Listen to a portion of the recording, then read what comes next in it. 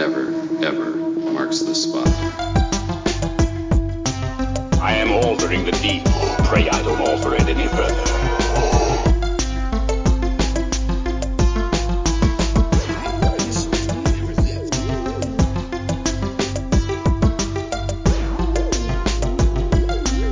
What's your favorite scary movie?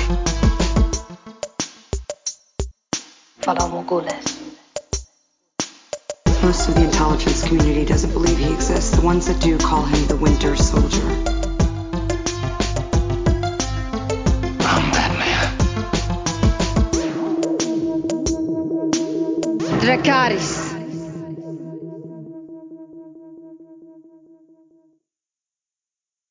Hello, everyone, and welcome to this week's episode of the Top 5 Report, the podcast. Like all of you, have been deep into the writer's room as we all come up with our Steamboat Willie slasher film, and we can't wait to see yours.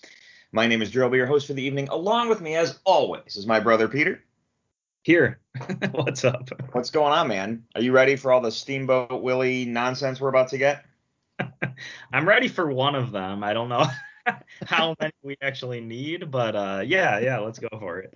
Well, it's really interesting because, so if you don't know what we're talking about, Steamboat Willie, the original iteration of Mickey Mouse, has now been released to public domain, and that's a huge piece of so it's not the current iteration of Mickey Mouse. Disney still owns that, but the original is public domain, and that's basically one of the reasons why Winnie the Pooh got the horror movie Blood and Honey made, was because Winnie the Pooh reached public domain. And the way that functions is the sense that they pushed it back as far as they could until they couldn't anymore because of how the contract law and all that stuff is written out. So they went as far as they could, and here we are. You know what I mean? Yeah. As far as I know, Disney lobbied Congress to have a hand in copyright law for how long something can go before it goes into the public domain, and they did that specifically for Mickey Mouse. So I feel like people don't necessarily realize that this is actually a really historic moment. My thing with it is I'm not really sure what distinguishes Steamboat Willie versus the current version of Mickey Mouse. And the only thing I really know is Steamboat Willie has all black eyes, and newer Mickey Mouse has has the whites of their eyes. So, but I don't know how it all breaks down. But I'm also not working on a Mickey Mouse fan film, so I guess I don't have to worry about that at the moment. Well, the what's interesting is that so Congress lobbied Congress to keep it under their copyright several times until it's you can't do it anymore.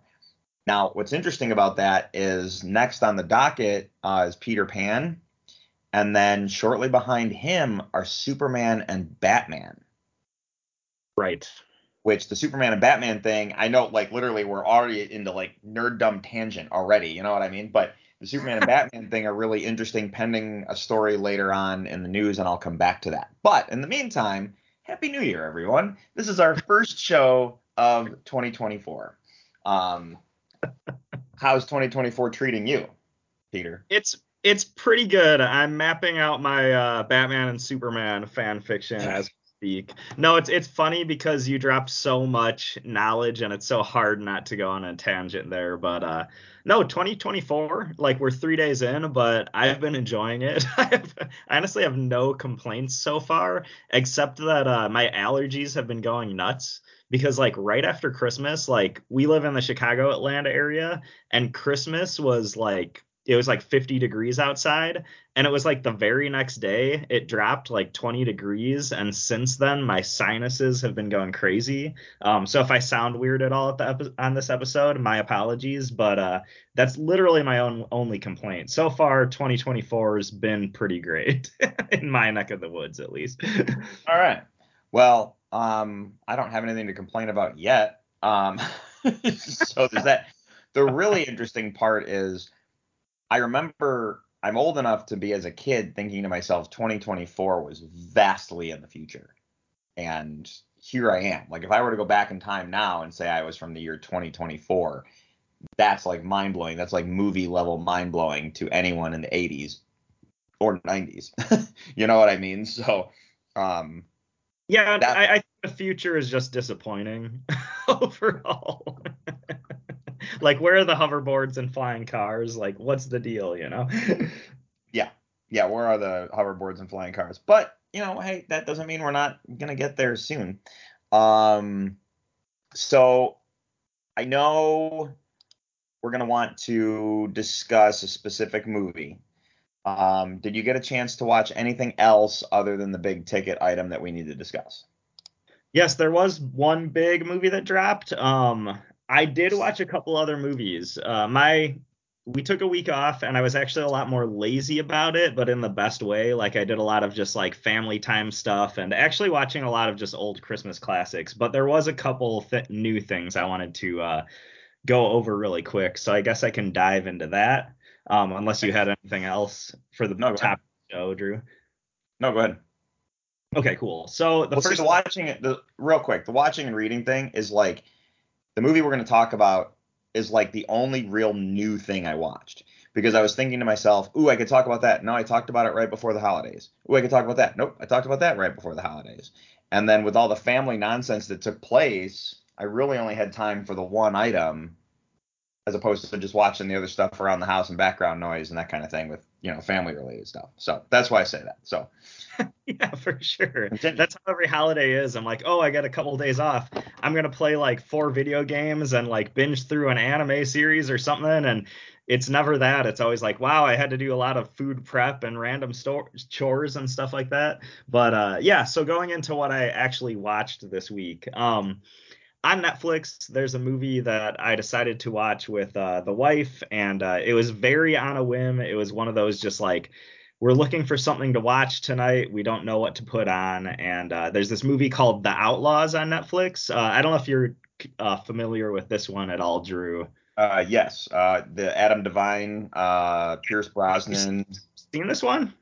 Yeah, I think I Oh, talked. I think I reviewed it. I think I reviewed it like a long time ago.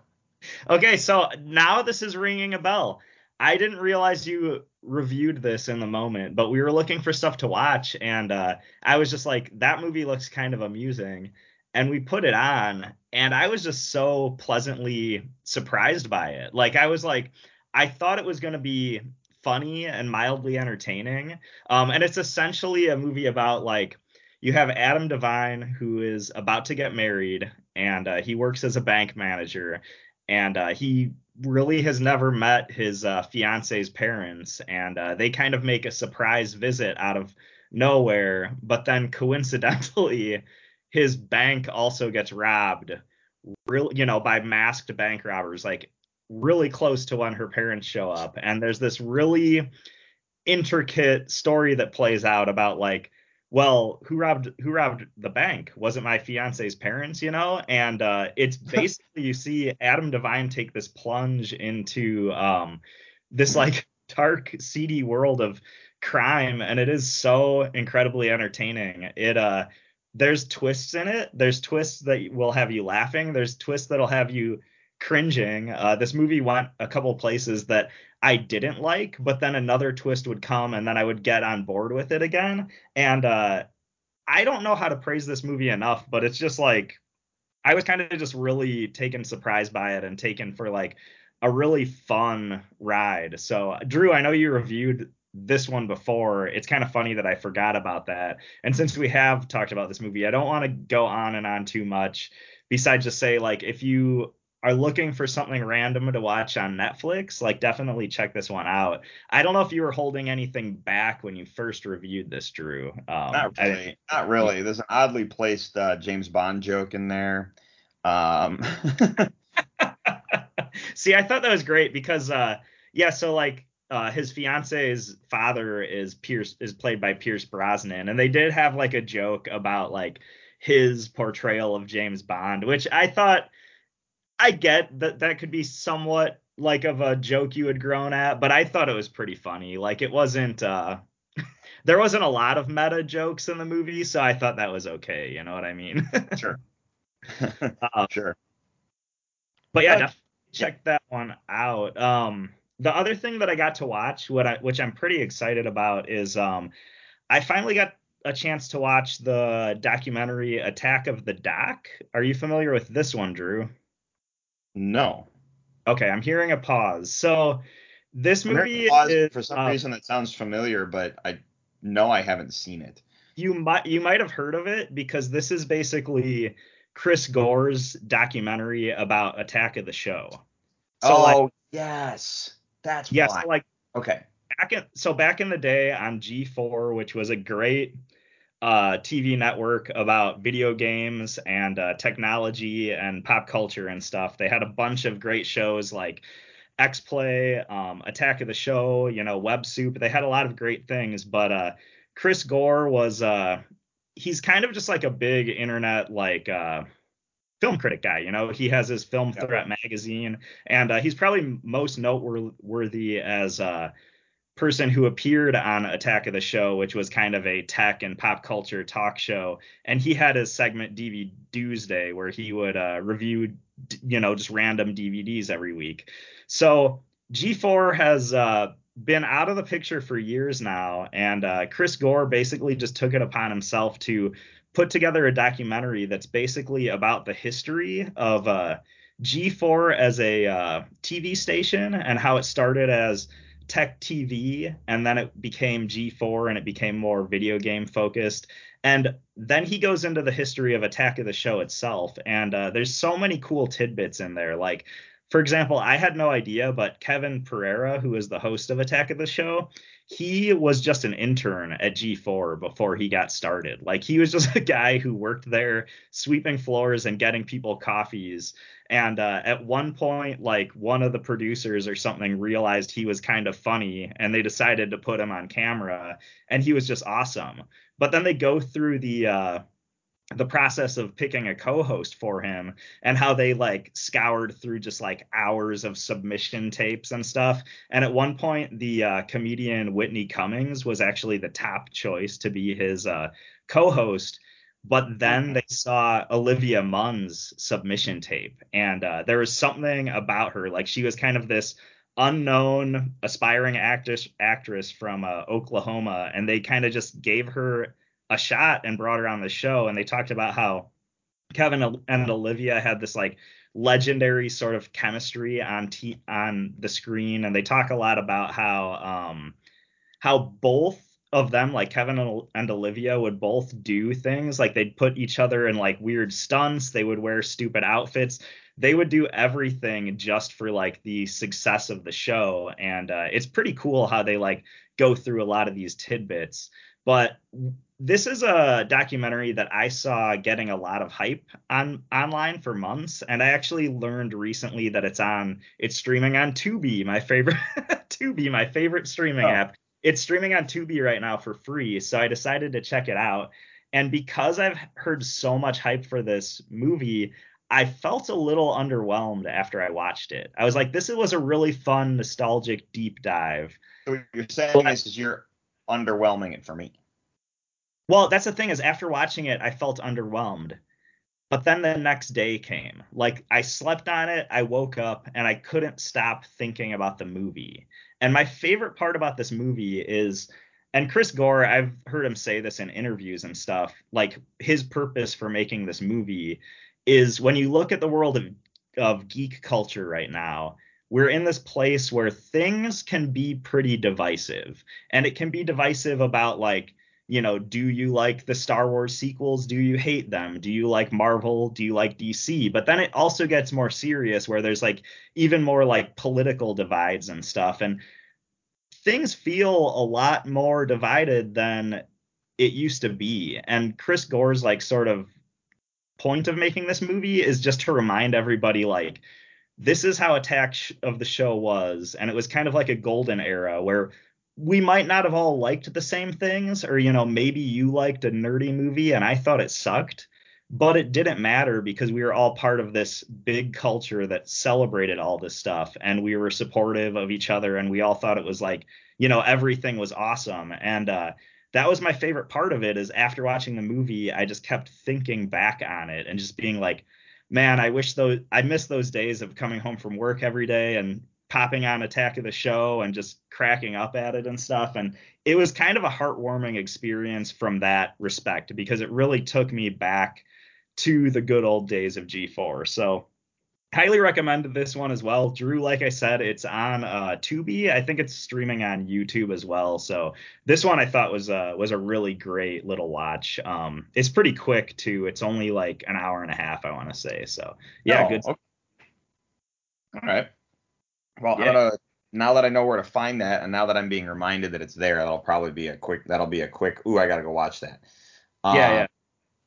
So you want to talk about the big one that we need to discuss? Yeah, let's do it. Which is great for segueing into news, and it's great for segueing into the list tonight and all kinds of stuff. So, so we're going to talk about Rebel Moon tonight. Rebel Moon came out and hit Netflix. We've been talking about it for a while, build up to it. Zack Snyder, just a quick history on this. Zack Snyder was supposed to make a movie for Lucasfilm to be Star Wars. They decided to pass on the film. Snyder said, I'm going to still make the movie, changed it to not be Star Wars, and here we go. That's how we get Rebel Moon. That is the very quick, super Reader's Digest version of how that transpired, because we've talked about it several times and how that played out. What was your initial thoughts of the film before we really deep dive? So this movie dropped right. Wait, let me interrupt. How many times did you watch it? I watched it once.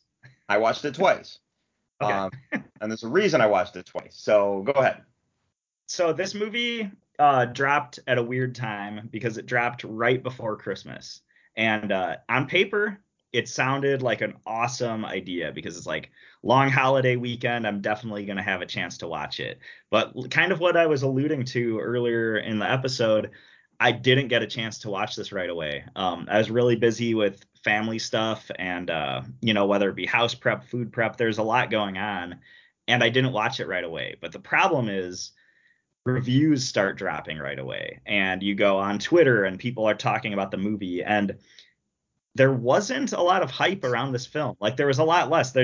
I saw a lot of negative voices around this film. I didn't see a lot of positive voices. And so by the time Christmas was over and I had like an open time to just watch the movie, I just wasn't motivated for it. I just kind of took my time with it because I was like, everybody's saying it's bad. So I actually didn't watch this movie until yesterday because I was like, I have to watch it. We're going to talk about it on the episode. I have to watch this film.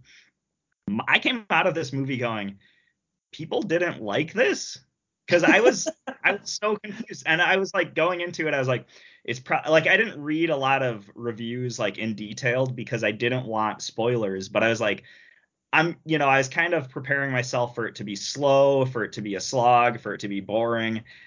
And the first act, I feel like, is a little slow moving, but at the same time, I don't think you could cut any information out of it. It's just they have to establish a lot. And then they go on with the story. But I remember halfway through, I'm like, why don't people like this movie? Like, it's just really solid science fiction, And it's like such a cool story about like, you have this farming village that's basically going against the evil empire, or preparing to. And it's such a David and Goliath sort of setup they're going with. And you're basically watching a movie of, it's kind of like creating the first part of a story. It's the first movie in the series, but the movie's focusing on this farming village and the people who go out to recruit people. They're basically recruiting their team. It's kind of like that heist montage where you have to get all the different people. You get the woman who's like a really good swordsman, and then you get the guy who's like kind of this forgotten about general, but he has the tactical knowledge you need, and you're assembling this group to go against the evil empire. And I thought it was just really like a really solid science fiction movie. I'm not going to say it's the greatest movie I've ever seen, but I thought it was like a solid, like, I want to say like 7 or 8 out of 10 film. Like, I can't complain about it. Actually, well, we can get into complaints later, but that's kind of my main takeaway was just like, I don't know why people aren't liking this. You know what I mean? So I'm glad you kind of started there. So first off, the critics started jumping on this immediately and saying it was a piece of garbage and it's a horrible film and blah blah blah. Here's what I got to say to that. We learned very recently, and we discussed on this show about how Rotten Tomatoes had rigged scores. I love that here. Okay, keep going. You what? I love that this is where you're going with this, but keep going. And the rigged scores where studios were paying people to write negative or positive reviews to rig the box office. This is not a new thing. I personally have hated Rotten Tomatoes since its inception because I didn't think it was a fair thing. And I'm going to do this real quick. Let's say 100 people go see a movie. They're the only 100 people that saw the movie. And you want to know if you should see it. So you decide to go to Rotten Tomatoes. Well, let's say of those 100 people, 50 of them actually checked out the Rotten Tomatoes website.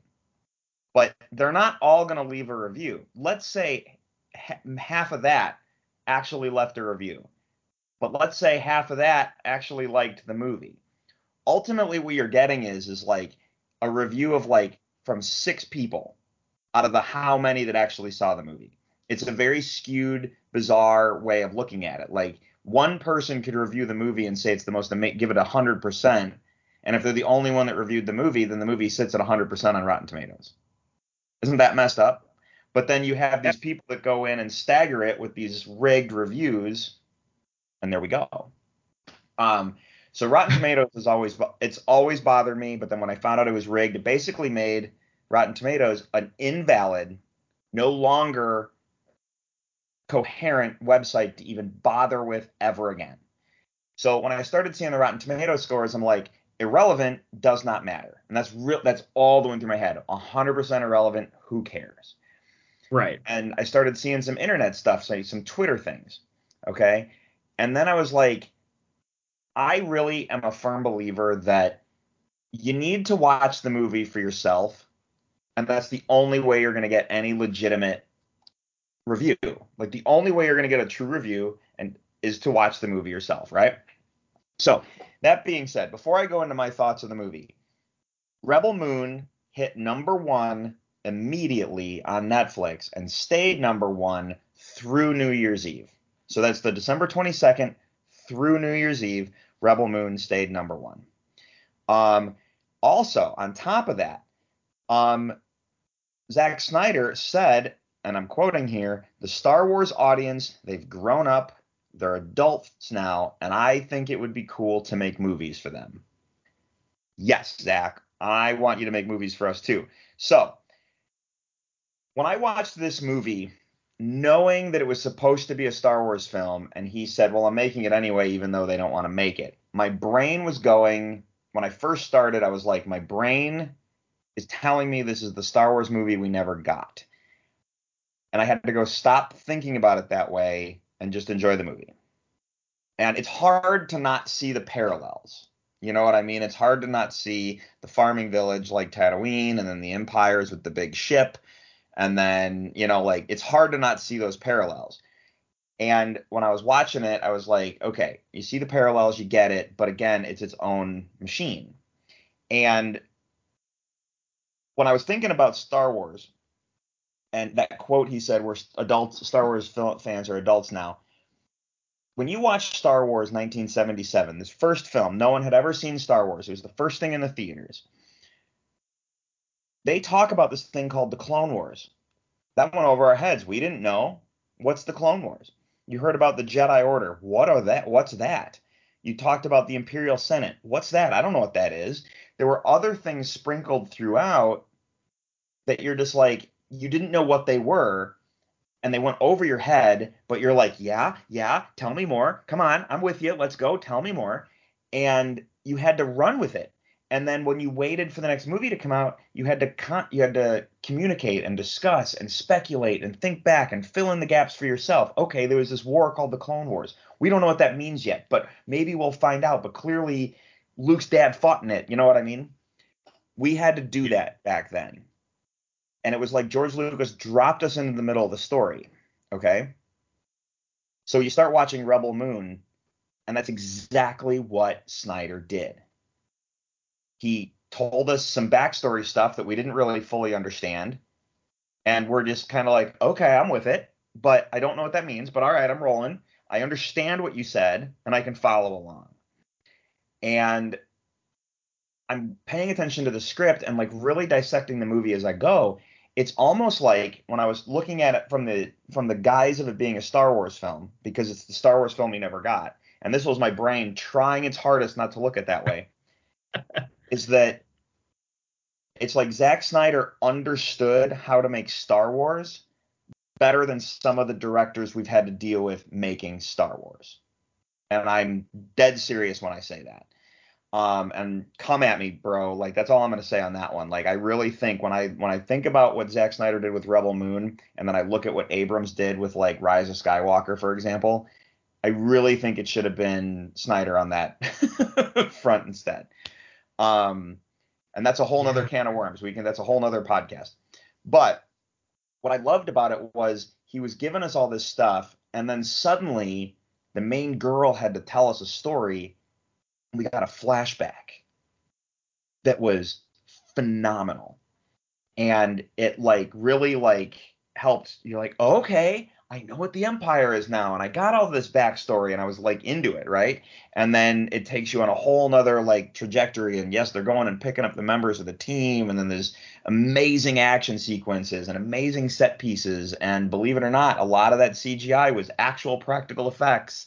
And you know what I mean? Like, it was cool. There's a shot in the movie where there's two grounded starships, like the shuttles that I'm going to call them the Imperials, but they're like the soldiers from the Mother World. That's what they are in the movie.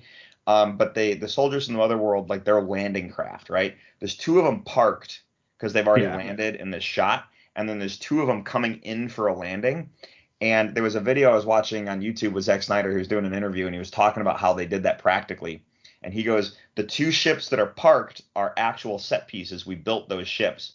The two ships that are landing are helicopters that got CGI'd over them to create the drop ships. What's cool about that is the helicopters created all the practical dust and debris lifted up from the rotor blades moving the sand and dirt around. So that's how they got that. I'm like, it's brilliant. It's that kind of stuff that you look at.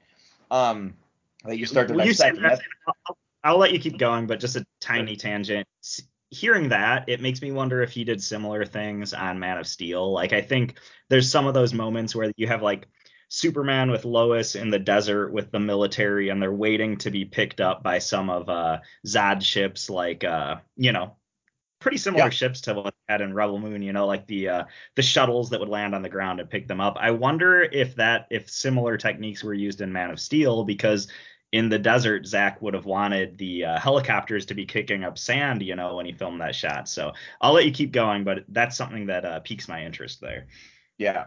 So I'm watching this, and my brain is just like in complete awe of like this whole thing that I'm looking at.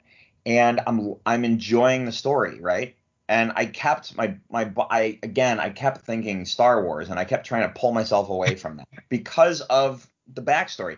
If I was an average moviegoer, if I didn't do this podcast and I was an average moviegoer walking into this, I wouldn't have known that nonsense.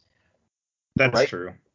So, but when I look at the fact that when I look at how the story was constructed, and when I look at the script and like the dialogue and things they told us and then suddenly showed us and then filled in the gaps, I thought of two things. One, there's a really funny meme with a guy sitting on a couch that has his like wife sitting next to him, and it says, if my wife would stop talking and asking questions, the movie will answer all the questions for her, which made me laugh. But it also made me think to all those negative reviews, and I was like, you guys need to pay attention to the movie you're watching, because all those negative reviews, I don't think they saw the movie. I think they just went Zack Snyder and shit on the movie. Were people saying this was a confusing movie though? Well, what? Were like any of the reviews saying that the movie was confusing? There were a lot of reviews that said the movie was confusing, and that's the part I didn't understand. It's the part I didn't get. I'm like, the movie makes sense completely. Like everything makes sense. You're not This watching was the movie. like linear Zack Snyder stories I think I've ever seen. Like I can't imagine being confused watching this movie. There is a lot of like, and I know that I probably need to watch it again to pick up on everything, but you can tell there's some deeper themes. There's like some anti-colonization, there's some anti-war themes. There's some deeper themes in there that you might not pick up on, but I thought the story was so linear, like I couldn't imagine being confused by it while watching the movie. I don't know. I don't, and I 100% agree, and I'm with you. Now, I said I watched the movie twice. After my brain decided to like get it out of its system for what it was, I watched the movie a second time specifically for comprehension because I all the gotcha. Star Wars nonsense was out of my brain and now I can just focus. And I watched the movie and it is an incredibly beautiful shot film. There are these Yeah. wonderful visuals, these wonderful camera angles, this wonderful photography that was done. The action sequences are fantastic and they're fun, and a lot of times they're practical. And I love how he used a bunch of slow motion stuff that we haven't really seen since 300. There's this one shot. I love it. It's a gorgeous shot. Obviously in the beginning when she's plowing the field or whatever with the big planet like cresting over the horizon, I love that shot, dude. It's so cool and the lighting effects and everything. And then there's the shot in the flashback sequence where she sprints forward, shoots the gun, kills some people, whatever, and then she's planting the flag for like the victory flag. The Yeah, way that was that the way the wind grabs it and like tightens it in the right timing. Yeah, that was probably done with CG, but it reminded me, and this is a whole nother thing. It reminded me of certain artwork I've seen from another franchise that makes me very excited for Henry Cavill's Warhammer yeah, that was totally a series. Warhammer shot. That was clearly a Warhammer shot, and I loved it. I'm like, oh my god! And then I was like, Warhammer is going to be amazing. I can't wait. But that's a whole nother thing. Um, but no, the lightsabers were really cool. They're not even lightsabers. We're not even using that word, but there's no other way of explaining it because they were swords that suddenly turned red. They started glowing, and I loved how when she waved them around, it actually had the trail that followed. I thought that was amazing. Yeah. The spider Yeah, creature. I saw them as like swords that could be heated so hot they become, bright plasma red, but it's probably some alien metal that it doesn't hit the melting point yet, so it's still solid, but they're so hot they can like cut through Yeah. anything. It was a really cool way to handle a lightsaber without it being a lightsaber. But keep going. The spider monster that was Yeah, the pretty bad. spider monster was really cool. That was awesome. By the way, the spider creature was played by Jenna Malone, who was in Sucker Punch. She was in Man of Steel. You know what I mean? But not Man of I Steel. She saw was Batman she for was in Superman. this movie. I didn't, and like I saw after I watched the movie, I saw that she was in it, and I was like, where the hell was she? So now I know she's the spider monster. That's pretty awesome. Well, now, like, that was the thing. Like, I saw her too, and I was like, where is she? And I looked it up, and I was like, oh, she's the spider monster. And then when I watched the movie a second time, you can actually see it when some of the close-up shots, like her jawline and like the way she delivered the line. I was like, that's clearly Jenna Malone. Um, but I thought the movie was great. Now, when you get to the end of the movie, there's a lot of questions on the table. There's a lot of plot holes, but there's plot holes because there's a second movie coming in April. This is a part one, and there's a part two in a couple months. Right. So I really feel that if you paid attention to the film, when the movie's over, you should have the exact same questions I do, but they're probably going to get answered because there's another movie coming.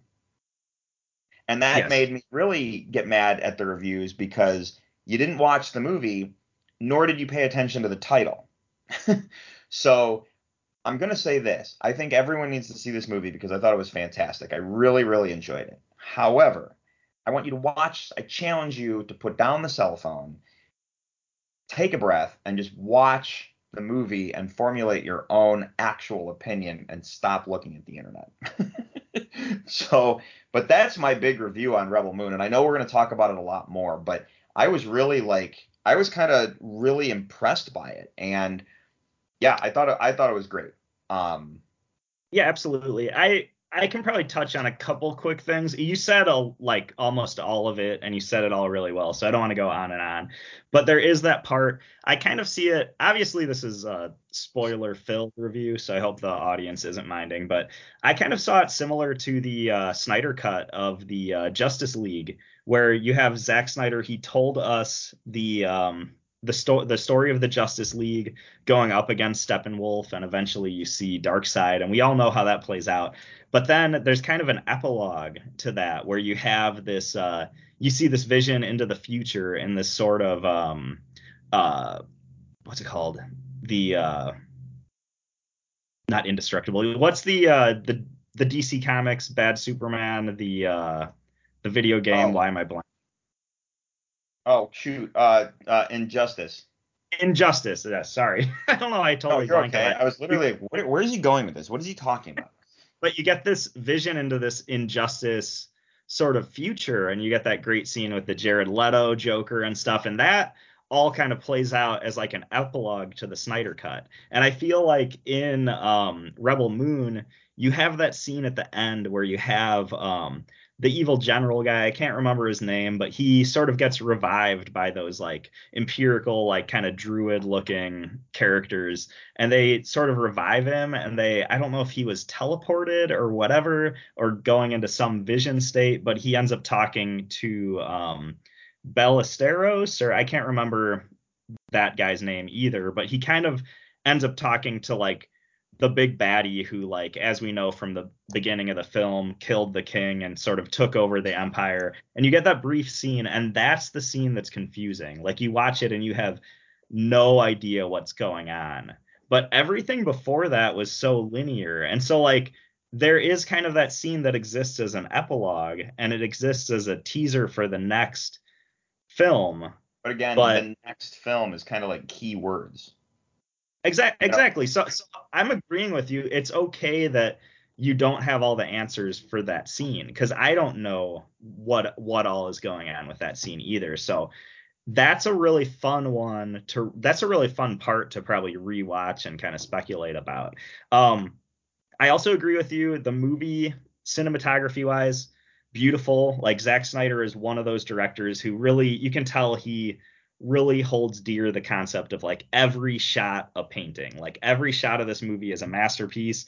My favorite part of the movie, not my favorite part, but one of my favorite shots, the very end, when you have our ragtag band of heroes are returning to the farming village, and they're galloping through the fields of wheat, and you see that robot character again, far off in the distance. It goes closer to the village, and you see that robot character standing there. And he originally had like a crown of flowers that was made by that village girl, and now he has what I'm assuming is made by her or other village members.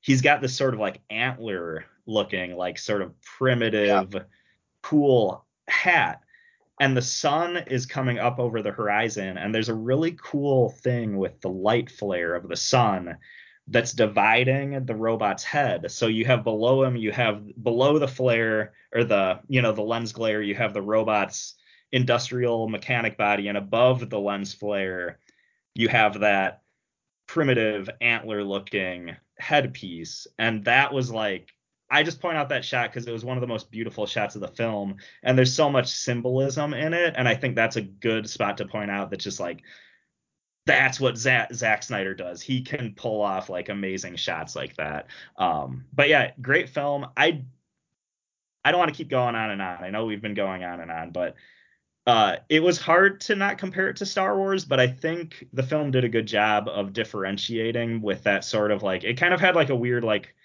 space sci-fi like World War One or two aesthetic, but I think it was really successful in differentiating I really itself. like their blasters, the guns, the way Right, they right. he referred to it in an interview, like had like a slag kind of a sound to the, and I was like instead of like a laser bolt, it was like a slag that came out, like it's like a bullet slash laser beam, like kind of like a combination to get that sound effect and stuff. I thought the guns, the sounds were like that was like really like intriguing me. Like, how did you get that sound? And I mean, it could have been computer generated, but it could have gone like old school, like Star Wars, where they went looking and how do they create that sound. But I thought the sound effects were astounding. Yeah. For the guns and the way they functioned, and I liked how they seemed to have like a little bit of a kick to them. And like I know those aren't real guns, and I know they were probably plastic props, but like the way the actors had to like create the kick with their own arm, but they were consistent, like everybody was, because I was really looking for that. I was like, dude, like there's literally the guns look like they have a weight to them, like a physical weight. Uh, Yeah. yeah, it's just I really really enjoyed it.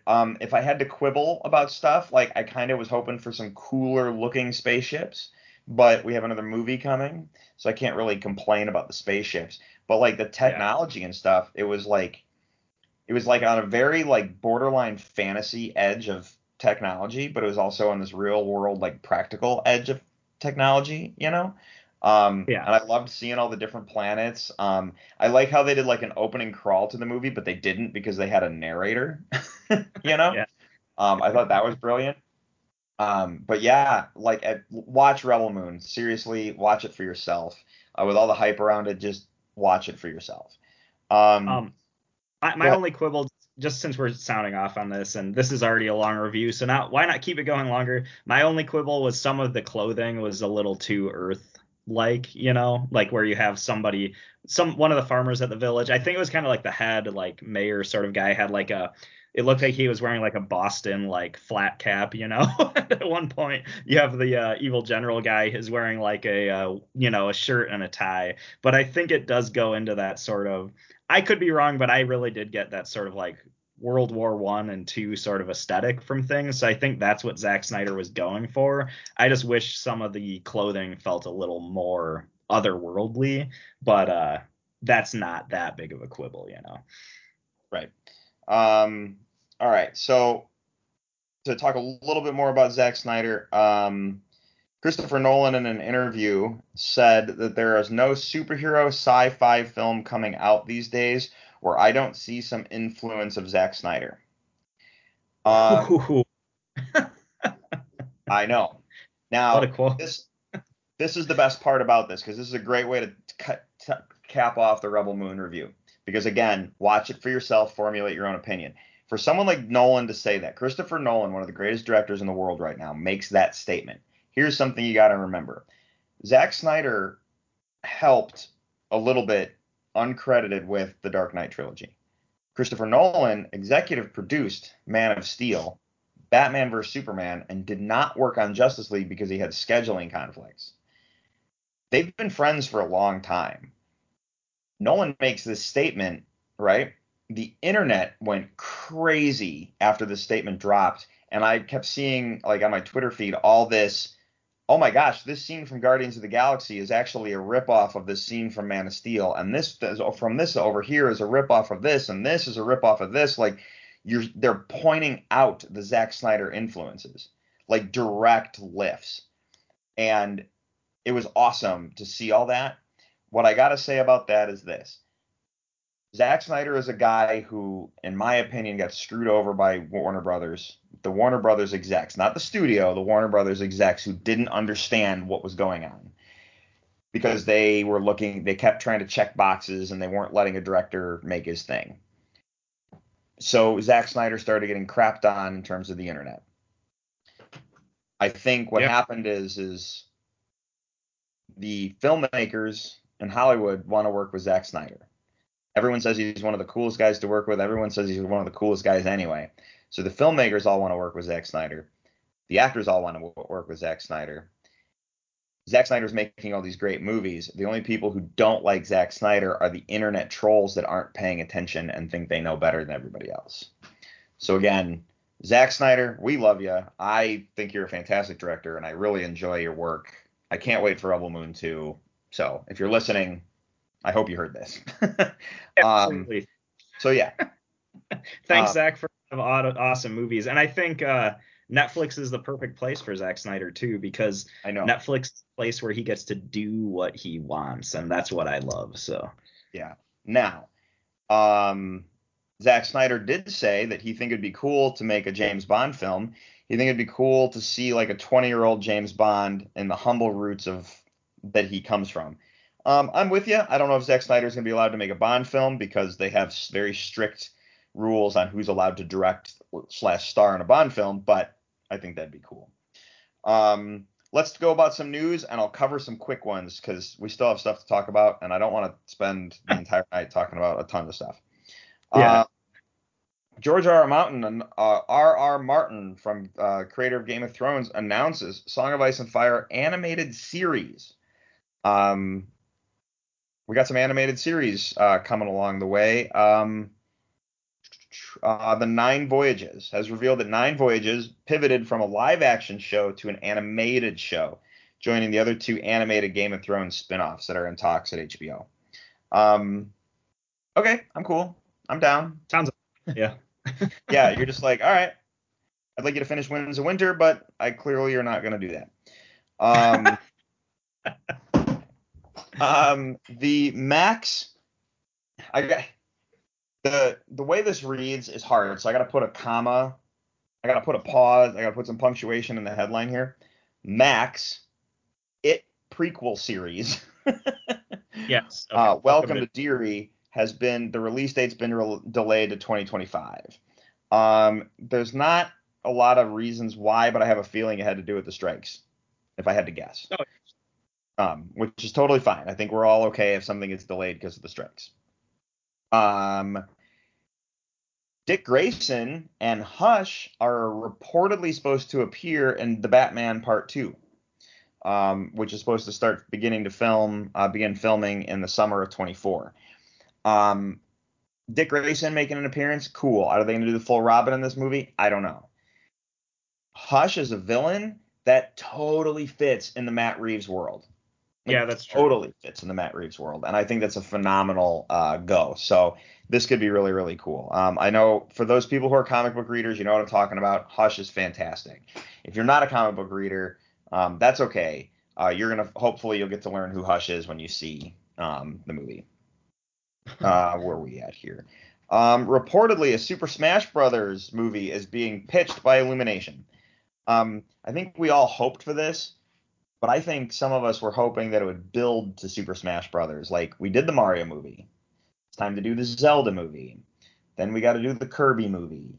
Then you know what I mean? Like build to it, like make your Avengers style, MCU style Nintendo films or something like that. I think that'd be awesome. Make a Fire Emblem movie, and then you can get Lucinda and all them in. You know what I mean? Like that'd be cool.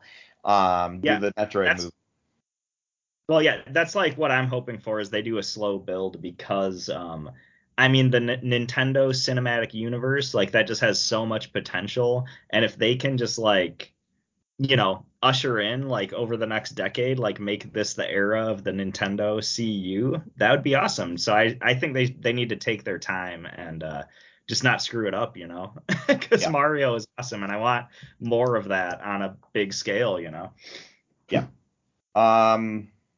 All right. According to a new report, Avengers Secret Wars runtime is a massive 5 hours, so long that the reported plan is to split the story across 2 movies. I'm going to say this. This comes from comic book resources. I've said before that I don't know if I can fully trust comic book resources. This struck me as odd because Avengers Secret Wars isn't even filming. And you can't judge the length of a movie based on the length of the script when you have to account for like action sequences and all that stuff. And we already know we're probably getting it to be 2 movies because there's another Avengers film before it. I thought this was a really weird title. So if you see this article, I really think you should take it with a grain of salt and be very careful what you believe out of it. Because we're probably going to get 2 movies out of it, but they haven't started filming, so there's no way to even determine runtime.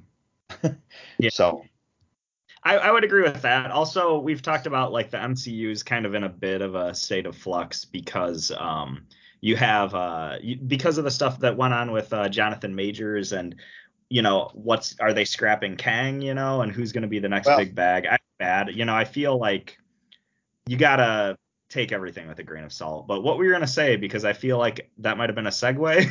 It was the perfect segue. Clearly, as long as we've been doing this show, you found the perfect way to get us in here.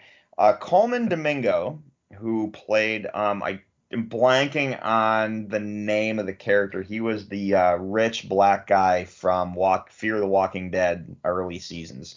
I don't know if I fell off the Walking Dead bandwagon, so I don't know how far he made it into the show, but he was like the rich black guy at the beginning of Fear the Walking Dead. He is being rumored to take over the role of Kang in the MCU. Okay. I thought he was a good actor in Fear the Walking Dead, so I don't have any problem with that. So it looks like they might just recast. And don't forget, they recast War Machine, so that might be okay. We might not notice. So, It'll be interesting to see if it's like their big main villain and they recast that character. How is that going to play? Just because like War Machine, like Rhodey isn't like one of the main, like he is a big part of the Avengers, but he's not like one of the main like core like five of them. So that's kind of what I'd be curious to see. Like they recast the main villain of this phase. How is that going to play out? But that's kind of cool if they're figuring out how to deal with this situation. yeah. So we'll see. Where was I at with this? Okay. Let me see. Remember how I said Batman and Superman are coming up for renewal? They're coming up for public domain. Public domain, yeah. Yeah. And there's all that talk about how Zack Snyder needs to let Netflix get control. There's been a lot of internet talk like Netflix, please take control of these characters so Zack Snyder can finish the Snyderverse. And things are starting to come out of the woodwork, like Ben Affleck. The real reason he left was because of Joss Whedon and the execs, and he wanted Zack Snyder to be able to finish his movie. And ultimately, he would rather have Zack Snyder direct the Batman movie. That's why Ben Affleck's Batman movie never got made. Those all things started coming up. Then I find out about Batman and Superman coming up for the public domain. And we had that story about Warner Brothers possibly merging with Paramount. Well, sources are saying that if David Zaslav is unable to sell Warner Brothers Pictures, the next step will be filing for bankruptcy. I don't know if you've noticed, but a lot of Warner Brothers projects, a lot of DC specific, have been showing up on Netflix lately because of some copyright things with Warner Brothers and Netflix. My interesting thing is when I saw the public domain thing, what if Netflix gets control of certain characters and certain iterations of them, and Zack Snyder can do it? It's like there's so much to unpack on what I just said. It's almost like a conspiracy theory. Check it out. Suddenly, all the reverse the Snyder Cut people come out of the woodwork and go, "Yes, there's the path." I don't know. That's like that would be a crazy shakeup for a lot of reasons, Yep, and sure would. It would be bittersweet for a lot of reasons, but the pairing of like DC's two biggest characters going to the public domain, as well as like Warner Brothers potentially filing for bankruptcy. I don't even know, like, how to unpack that. Yeah, I'm with you. yeah, because there's so many possibilities. Like, oh, Superman and Batman go in the public domain. Are we going to get some crazy iterations of these characters? Are we going to get versions of these characters where we're like, oh, they're actually handling these characters better than the comics have for years, and stuff like that? Or is it going to be just that gut punch to all my nostalgia growing up as a Warner Brothers kid and loving DC superheroes and loving the Looney Tunes characters and all the Cartoon Network shows and stuff? Like, it's a really that's a really scary statement to me, and I'm sure you're right there with me, Drew. Yep, I certainly am. Yeah, I'm certainly with you right there. So, I just don't know what to say about it right now. But there's a lot to unpack. Warner Brothers could be going under. That could be crazy. You know what I mean? Like, what does all this mean? But ultimately, what it means is y'all have to go see Rebel Moon because it was great. And we're going to have to talk about Rebel Moon Part 2. There's a lot more to discuss with that franchise if it becomes a franchise. And that's another thing. And I know I'm rounding myself back to Rebel Moon, but that's another thing. This is a movie where we don't know characters. We don't know story. We don't know we don't know factions. We have to learn it all as we go. And that's what movies used to be. Now we have a lot of sequels and remakes, so you know everything walking in the door. You know you're walking into Avengers knowing all the characters, you know all the players. You're not getting surprised the way movies used to do it back in the earlier days of the 70s and 80s and stuff. And I really feel that this movie fits very well in that genre of you getting a really cool story and going on an adventure in this really cool fantasy world. So, Absolutely. yes. So that being said, let's talk about tonight's list and head off into our new year. Sound good to you? Yeah, let's do it. We're gonna roll the thing, and we'll be right back.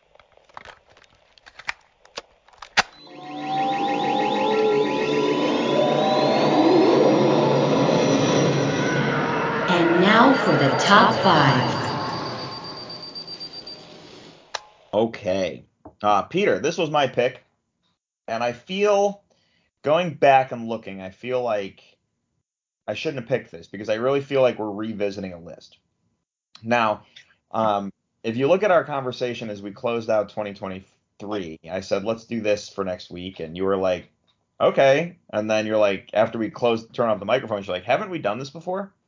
So back in March of 2021, we did a list called Medieval Fantasy Films. The episode 135, if you want to go back into our archives and check it out. It's all there for you to listen to. Your friend Matt Roth and his wife Natalie were on the show with us, and we talked about medieval fantasy films. Now, Yes. I looked back at all of our lists. Now, tonight, I said, let's discuss fantasy movies, right? Now, fantasy takes a completely different route when you say fantasy, because I was in my mind thinking sword and sorcery. So, realizing that we did medieval fantasy, I went back in and looked at my list. And I realized my list is very medieval specific. Fantasy can take realms from various different, like a lot of different shapes and sizes. But my list is very medieval-esque. There's not a lot of magic in my lists. Like the only one on my list from that episode was Willow that really had quote unquote magic in it. All the rest of them were pretty straight medieval. When I looked at your list and your friend Matt and Natalie's, yours stayed pretty close to the medieval side, but theirs were very, yes, medieval, but they also had a lot of like sword and sorcery to them. So it was kind of like, I almost feel like we're revisiting a list, but I also feel like I'm not revisiting a list because of the divide. Does that make sense? Yes. Okay. I actually went back and listened to that episode that Matt and Natalie was on. It was I think it's like episode 135 or something like that. It is Like 135. Yeah. Collector episode. And I listened to it because I wanted to see what my list was then, and I wanted to stay true to that.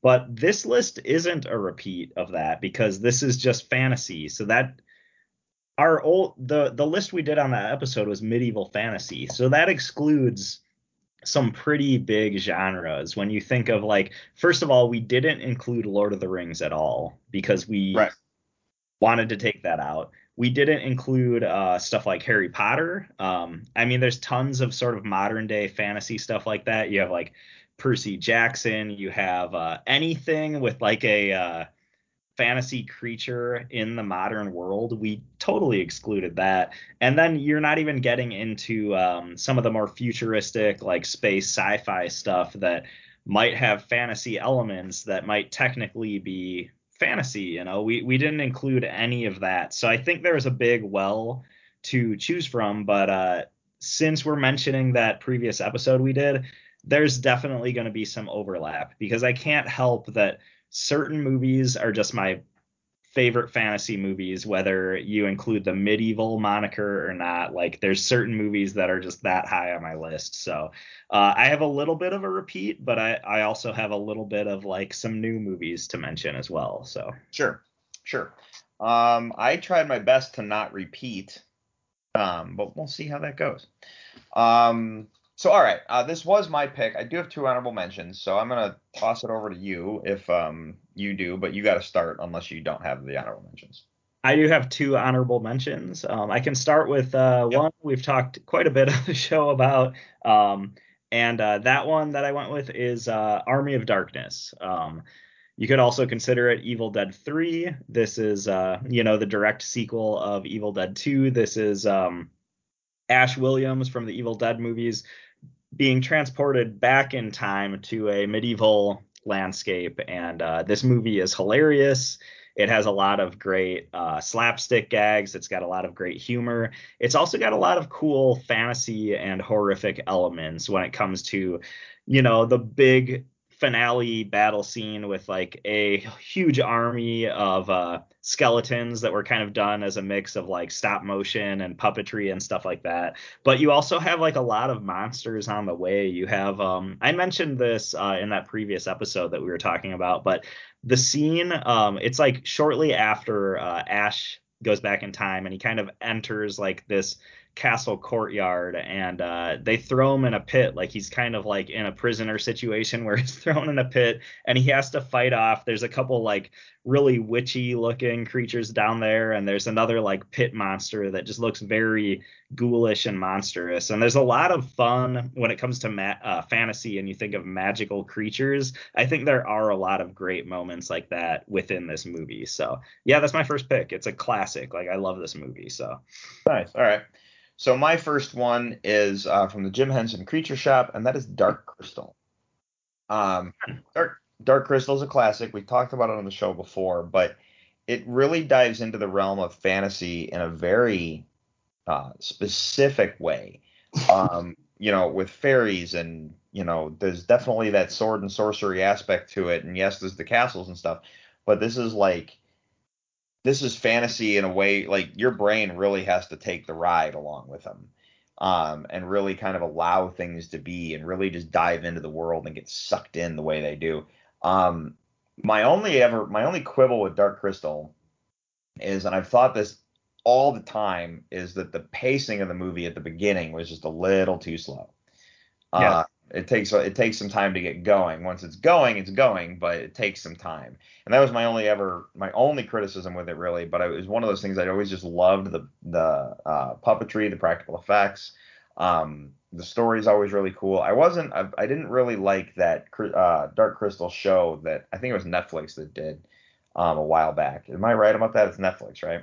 Yeah. Yeah, they did like a one season of a thing. I So actually never finished it. I watched the first couple episodes, and from what I saw, I thought it was really good. Actually, I just didn't stick with it. I should go back and watch that though. Oh, I liked what I watched. I just didn't stick with it. That was the big thing Okay. there. So, Dark Crystal has that thing going, just because you talk about the pacing. It has that thing where there's so much craftsmanship that goes into this film, where you'll have like this puppet, you'll have one of the this Gelfling character, and he'll be walking across the landscape, and the character is completely fabricated, and the landscape is completely fabricated by Jim Henson Studios. So there's so much craft work, and the way it's filmed, it's almost like they're trying to showcase that craft work, because there's some moments where it's like you're watching this impressive puppet walk across this impressive landscape, and it's all impressive, but maybe they linger too long on that impressiveness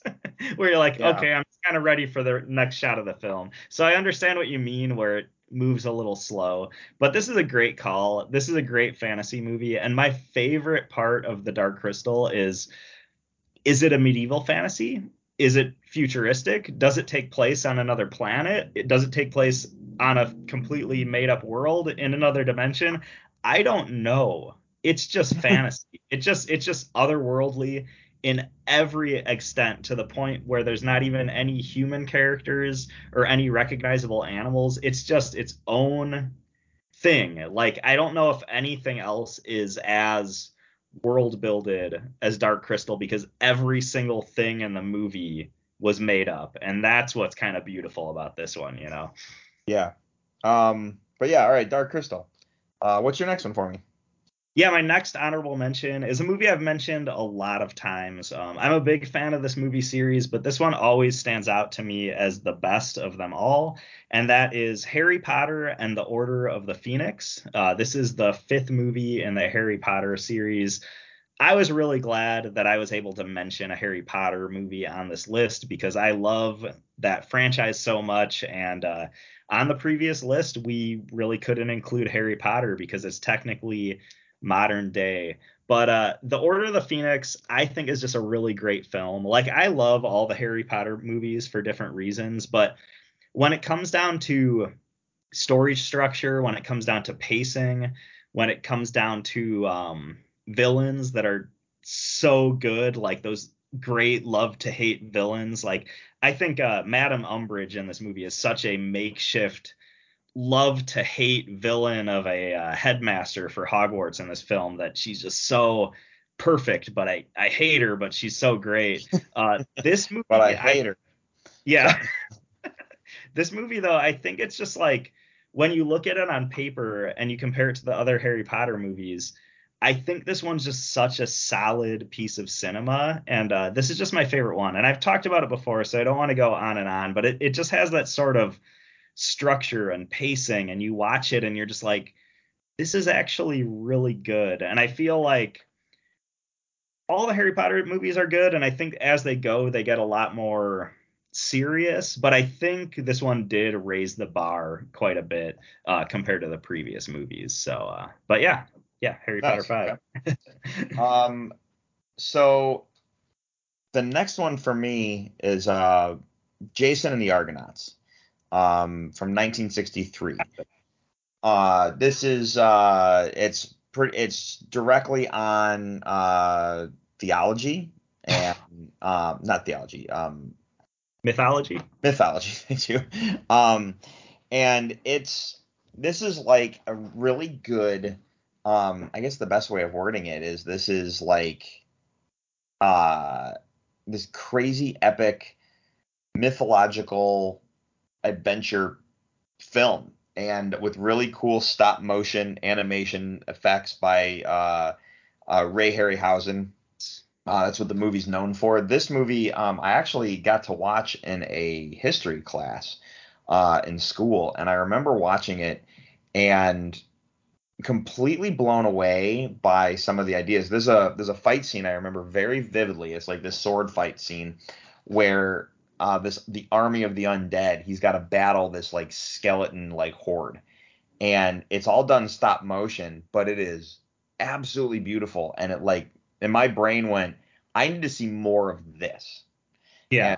And here I am playing Dungeons and Dragons the way I do, but it's like I need to see more of this, and it really like captured my imagination. This is one that I'll never forget. Jason and the Argonauts. Same group of guys worked on Clash of the Titans as well, but this one I always liked better because I thought the story was better. And but yeah, definitely if you get a chance to watch this movie, I really think you should get it. I really think you should take the time. Because I think you'll be, if you're a film snob like me, I think you'll enjoy what you're looking at. So Yeah, and you can't understate the Ray Harryhausen special effects in this movie. Like he was kind of before CGI and before Star Wars and a lot of other things, he was kind of like the godfather of just like great stop motion awesomeness. And it's actually kind of funny you mentioned this. Jason and the Argonauts is definitely an influence on Army of Darkness as well. So they've got the skeleton army in sure. that one too. But yeah, good stuff. Yeah. All right, man. What's your first pick of the night? Some of these are going to go quick for me, but Yeah, where to go with this? I'll go with one that we've mentioned a lot in the past. It's one of my favorite fantasy movies. Uh, Similar to Dark Crystal, like this one does have human characters, but it's similar to Dark Crystal, and pretty much everything in the movie is completely fantasy, completely made up. I went with the movie Willow, which we've never strayed from our love of Willow on this podcast, so I don't need to go on and on, but it's such a solid flick. It's got great practical special effects. It's got a great story. You can see the comparisons to like other great stories that came before it, like Lord of the Rings and stuff like that. But I think it exists as its own thing. And again, this is another one where we've talked about this before too. But Bav Morta, like what a great villain that just gets under your skin and creeps you out. Like this movie kind of fires on all cylinders in my opinion. So yeah. Yeah, and I don't know what else to say about Willow because we have clearly stated that we love that franchise. That movie. Did we match on this one at all or no? We did not, unfortunately, no. Okay. Because like I said, I was trying to pick. When I looked at my list, I was like, okay, I was very medieval. I got to try and stick to what I stated about Sword and Sorcery and try and be fantasy if I can. This is where I just can't help that Willow is just one of my top 5 favorite Yep, fantasy no, movies. I get you. I'm with you. So the first one I'm choosing tonight, it's fairly new. That's why it's kind of taken a low pick for me, and that is Dungeons and Dragons: Honor Among Thieves. Good call. Good call. If this movie doesn't scream fantasy, I don't know what does.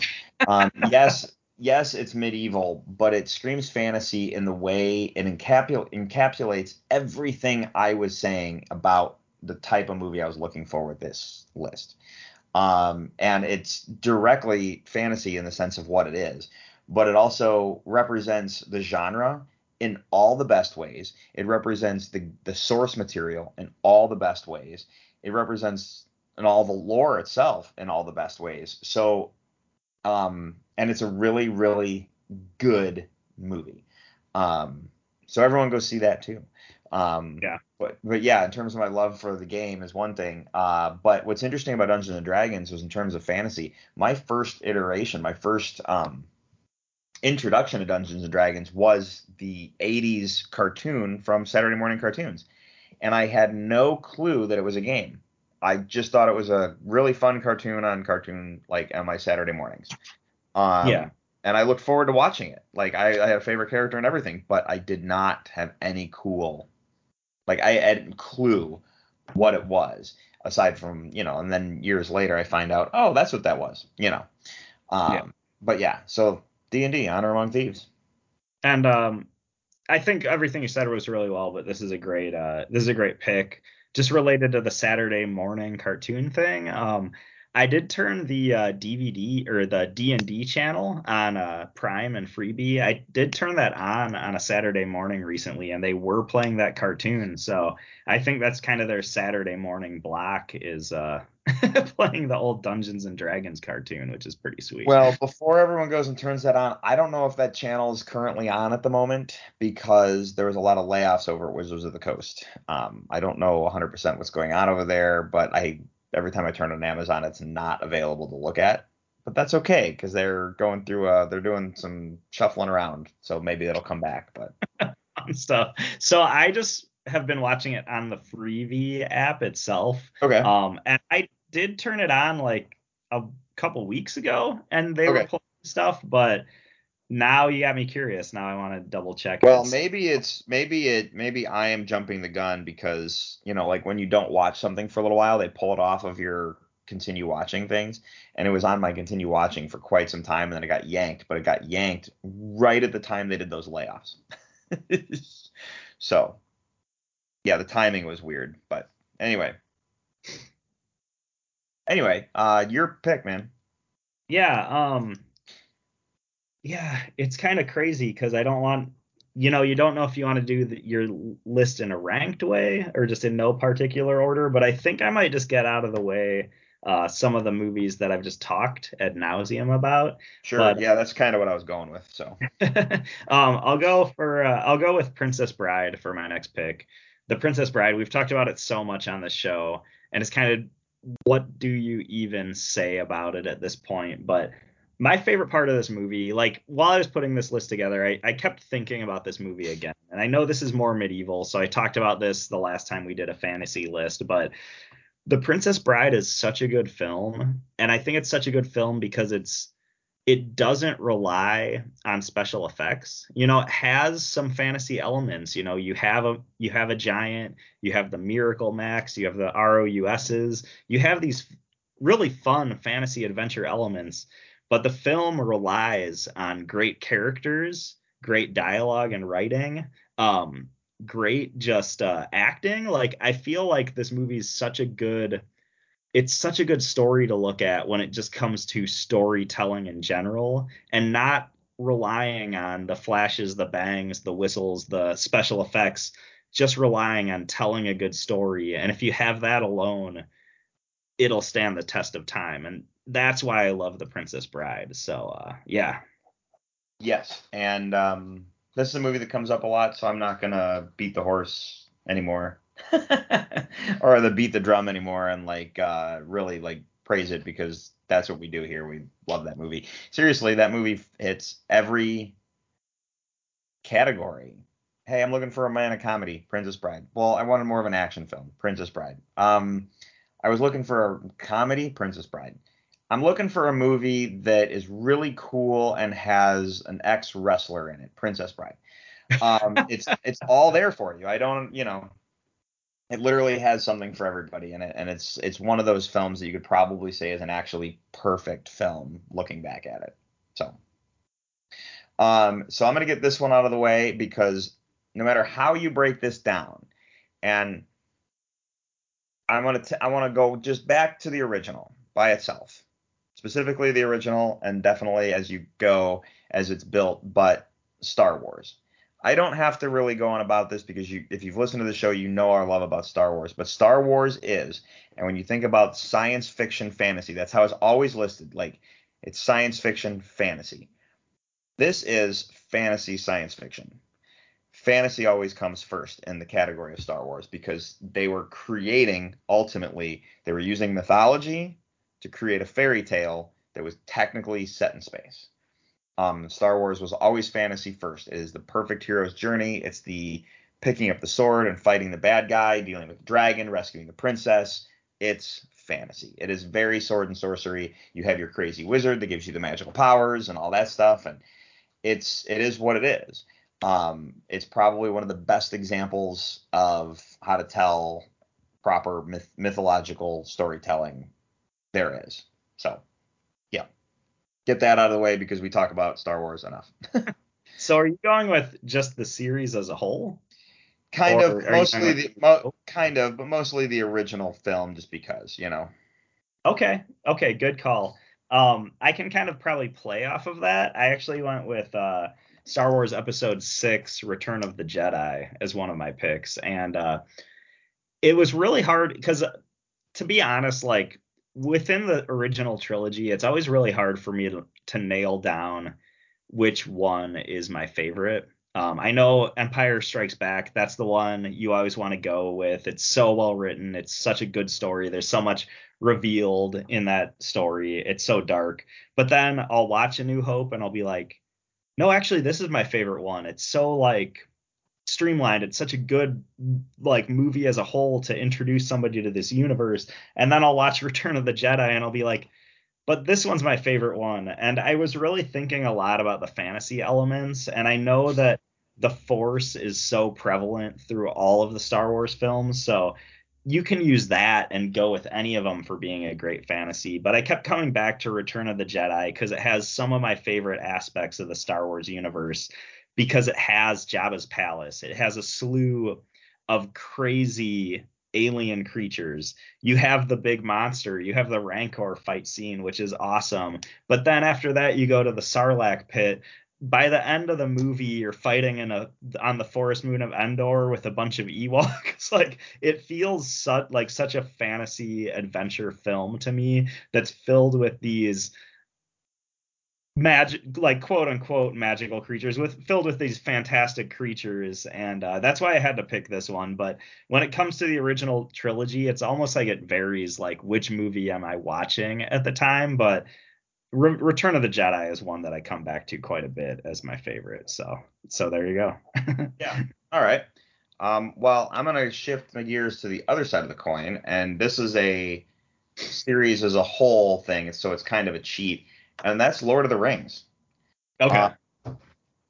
We talk about how when you extrapolate it and you talk about like medieval fantasy, yeah, it's medieval because you're dealing with swords and castles and kings and knights and that kind of stuff, but you are dealing with the sorcery aspect of it because there are wizards and there's orcs and goblins and elves and dwarves and mythic lands and big sweeping caverns and dragons and giant spiders and um yeah, I could go on. Like there's so much to Lord of the Rings that that's probably the best example of fantasy. I feel like it's the fantasy that started it all, if you will. I know that might not be correct, but when you just look back, you're like, that's I feel like, whether if fantasy was a thing, Lord of the Rings gave it the name, you know, really put it on the map, and that's where everyone just went, oh, that's what that is, and it became a thing.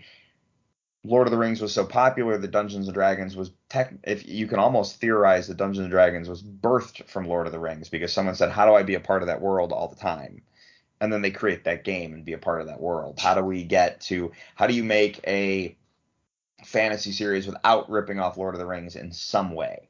There's so much to it. There's so many factions. There's so many like species, races, all that stuff, like the elves, the dwarves. It all came from Lord of the Rings, if you will, or it was borrowed from places to create this epic space. So, yeah, Lord of the Rings.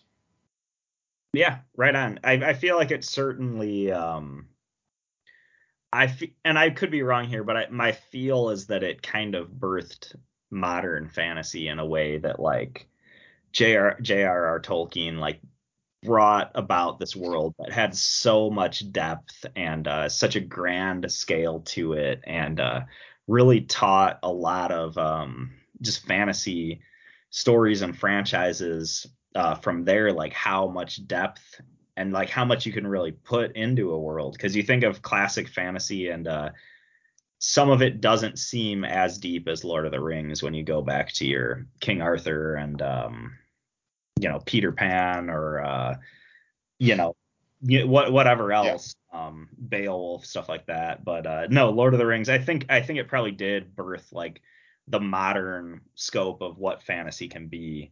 I did go with the Lord of the Rings film. I was being kind of strict, so I wanted to pick one film, but I went with Lord of the Rings, The Return of the King. And this was a tough choice. I feel like watching those movies as they came out, seeing each one in theaters was so much fun. Um, I feel like The Fellowship of the Ring was the movie that wowed me and brought me into that world, but I didn't expect the clincher at the end. I didn't expect it to just kind of end. And so I was kind of taken aback by that a little bit. And then I remember Two Towers was the movie that I saw and I fell in love with, and I just didn't want it to end. Like I remember the credits rolling and I was just like, I want to still be watching that movie. But Return of the King, when it came out, that was the movie that I watched and I was so engrossed in. And when it comes to the sort of final moments at Mount Doom, when you have Frodo and Samwise, and they're wrestling with Gollum and they're trying to get the ring, put it into the lava in Mount Doom. I remember being on the edge of my seat for like 20 minutes straight at least at the end of that movie. Like that movie was so suspenseful, and it put me in that sort of state of suspense that very few movies have done since. So that's why it goes on the top of my list. But this is a movie series that has such great production, such great imaginative things when it comes to the fantasy elements, such a great reverence for the source material, that any of the Lord of the Rings movies would be great choices for this one. You know what I mean? Yeah. Yeah. All right. So I'm gonna go with, for my next pick, a movie called Crawl.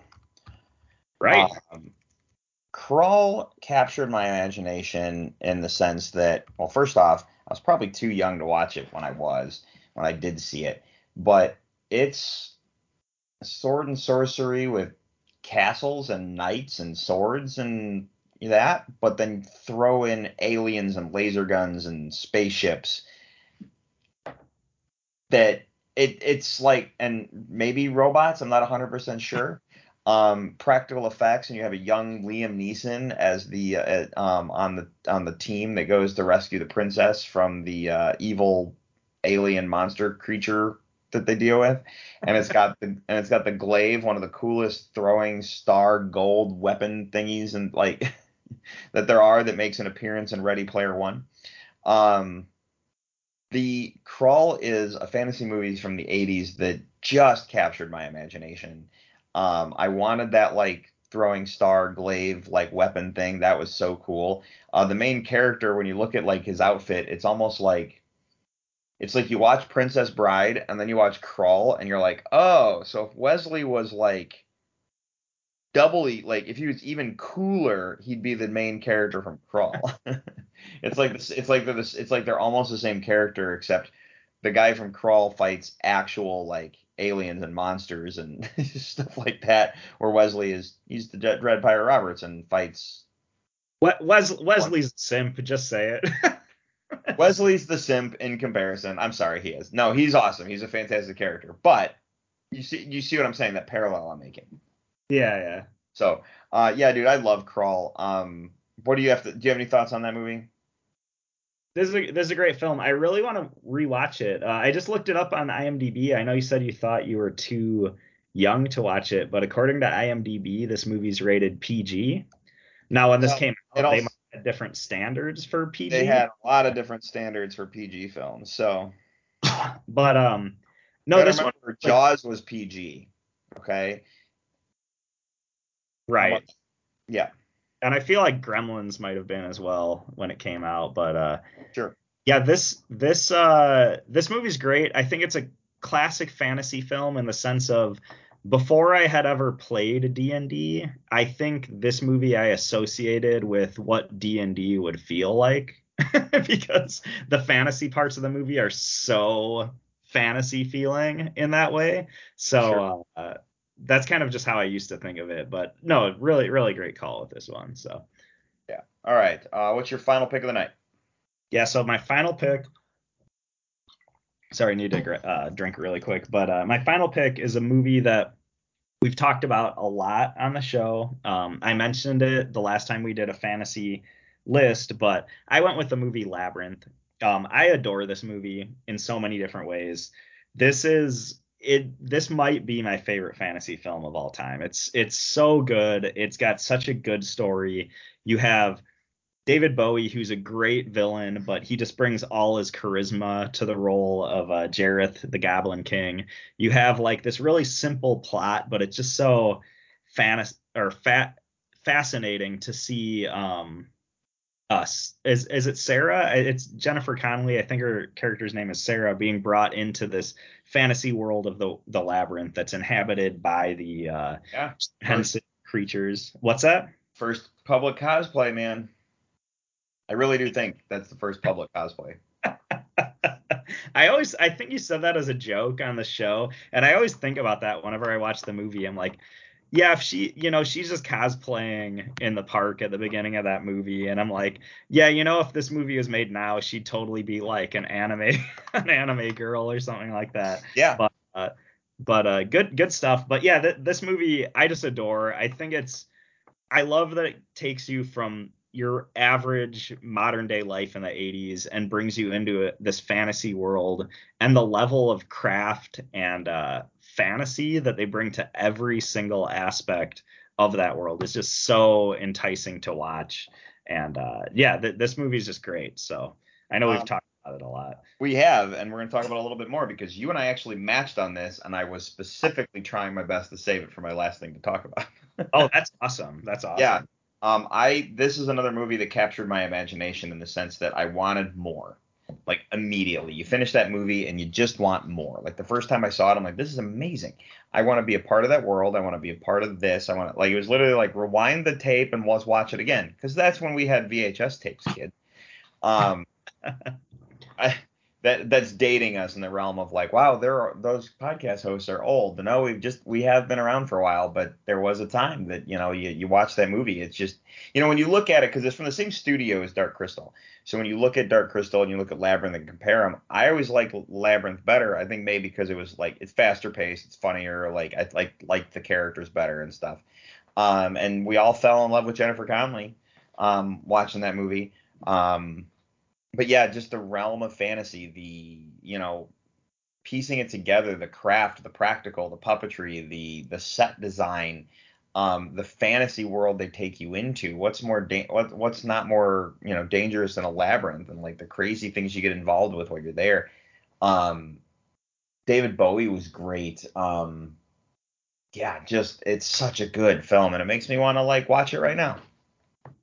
So Um, I actually have been watching this quite a bit because I got my kid into the movie, so that's been really fun to watch. Because again, it's like I'm always down to watch this, so that's been pretty great. But yeah, good stuff. I didn't know we were gonna match on this one, but this is a great pick because it's not necessarily medieval, but it definitely is a fantasy movie through and through. So yeah, great. yeah. All right. Well, your pick next week, man. What are we doing?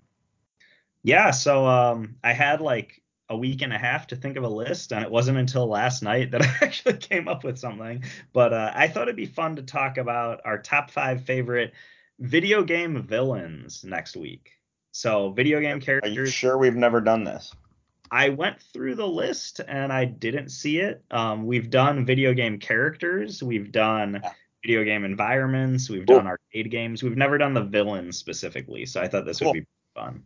I'm And in, and I only say that because I feel like we're getting to the point because we've been around for all like we're getting close to that 6 year mark, and like we're like literally like 5 6 months away from our 6 year mark, and at some point it's going to be it. We're going to do a lot of. Are you sure we didn't do this already?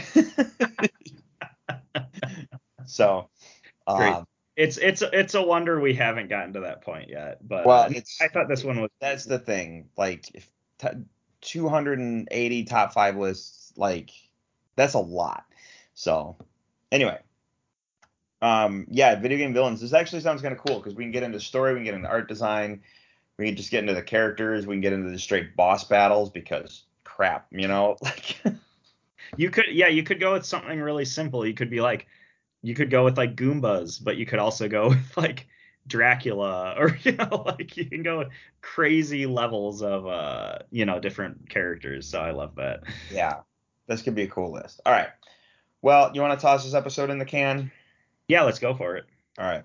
Everybody, do us all a favor. Check out our website, top5report.com. There you'll find links to our social media, along with our links to our email, top5report@gmail.com. Hitting us up there, social media, either way works. We are on Apple Podcasts, iHeartRadio, Google Play, Stitcher, Audible, Amazon. You can subscribe to us in those places. If you do, you will not miss a single episode. You can also leave us a review. We love those 5 stars, but we understand criticism because this helps us get better, and it makes the words we say feel important. You can follow me personally on Twitter and Instagram at Drew3927. Peter? Yeah, you can follow me on Twitter at NinjaPierre, and that's where I'll be talking about how my Lego build would be going great if I could just find that one effing piece. It's the one you stepped on, man. Um, anyway, all right, everybody. For the top 5 report, I'm Drew, I'm Peter. and we'll see you next week. Thanks for listening.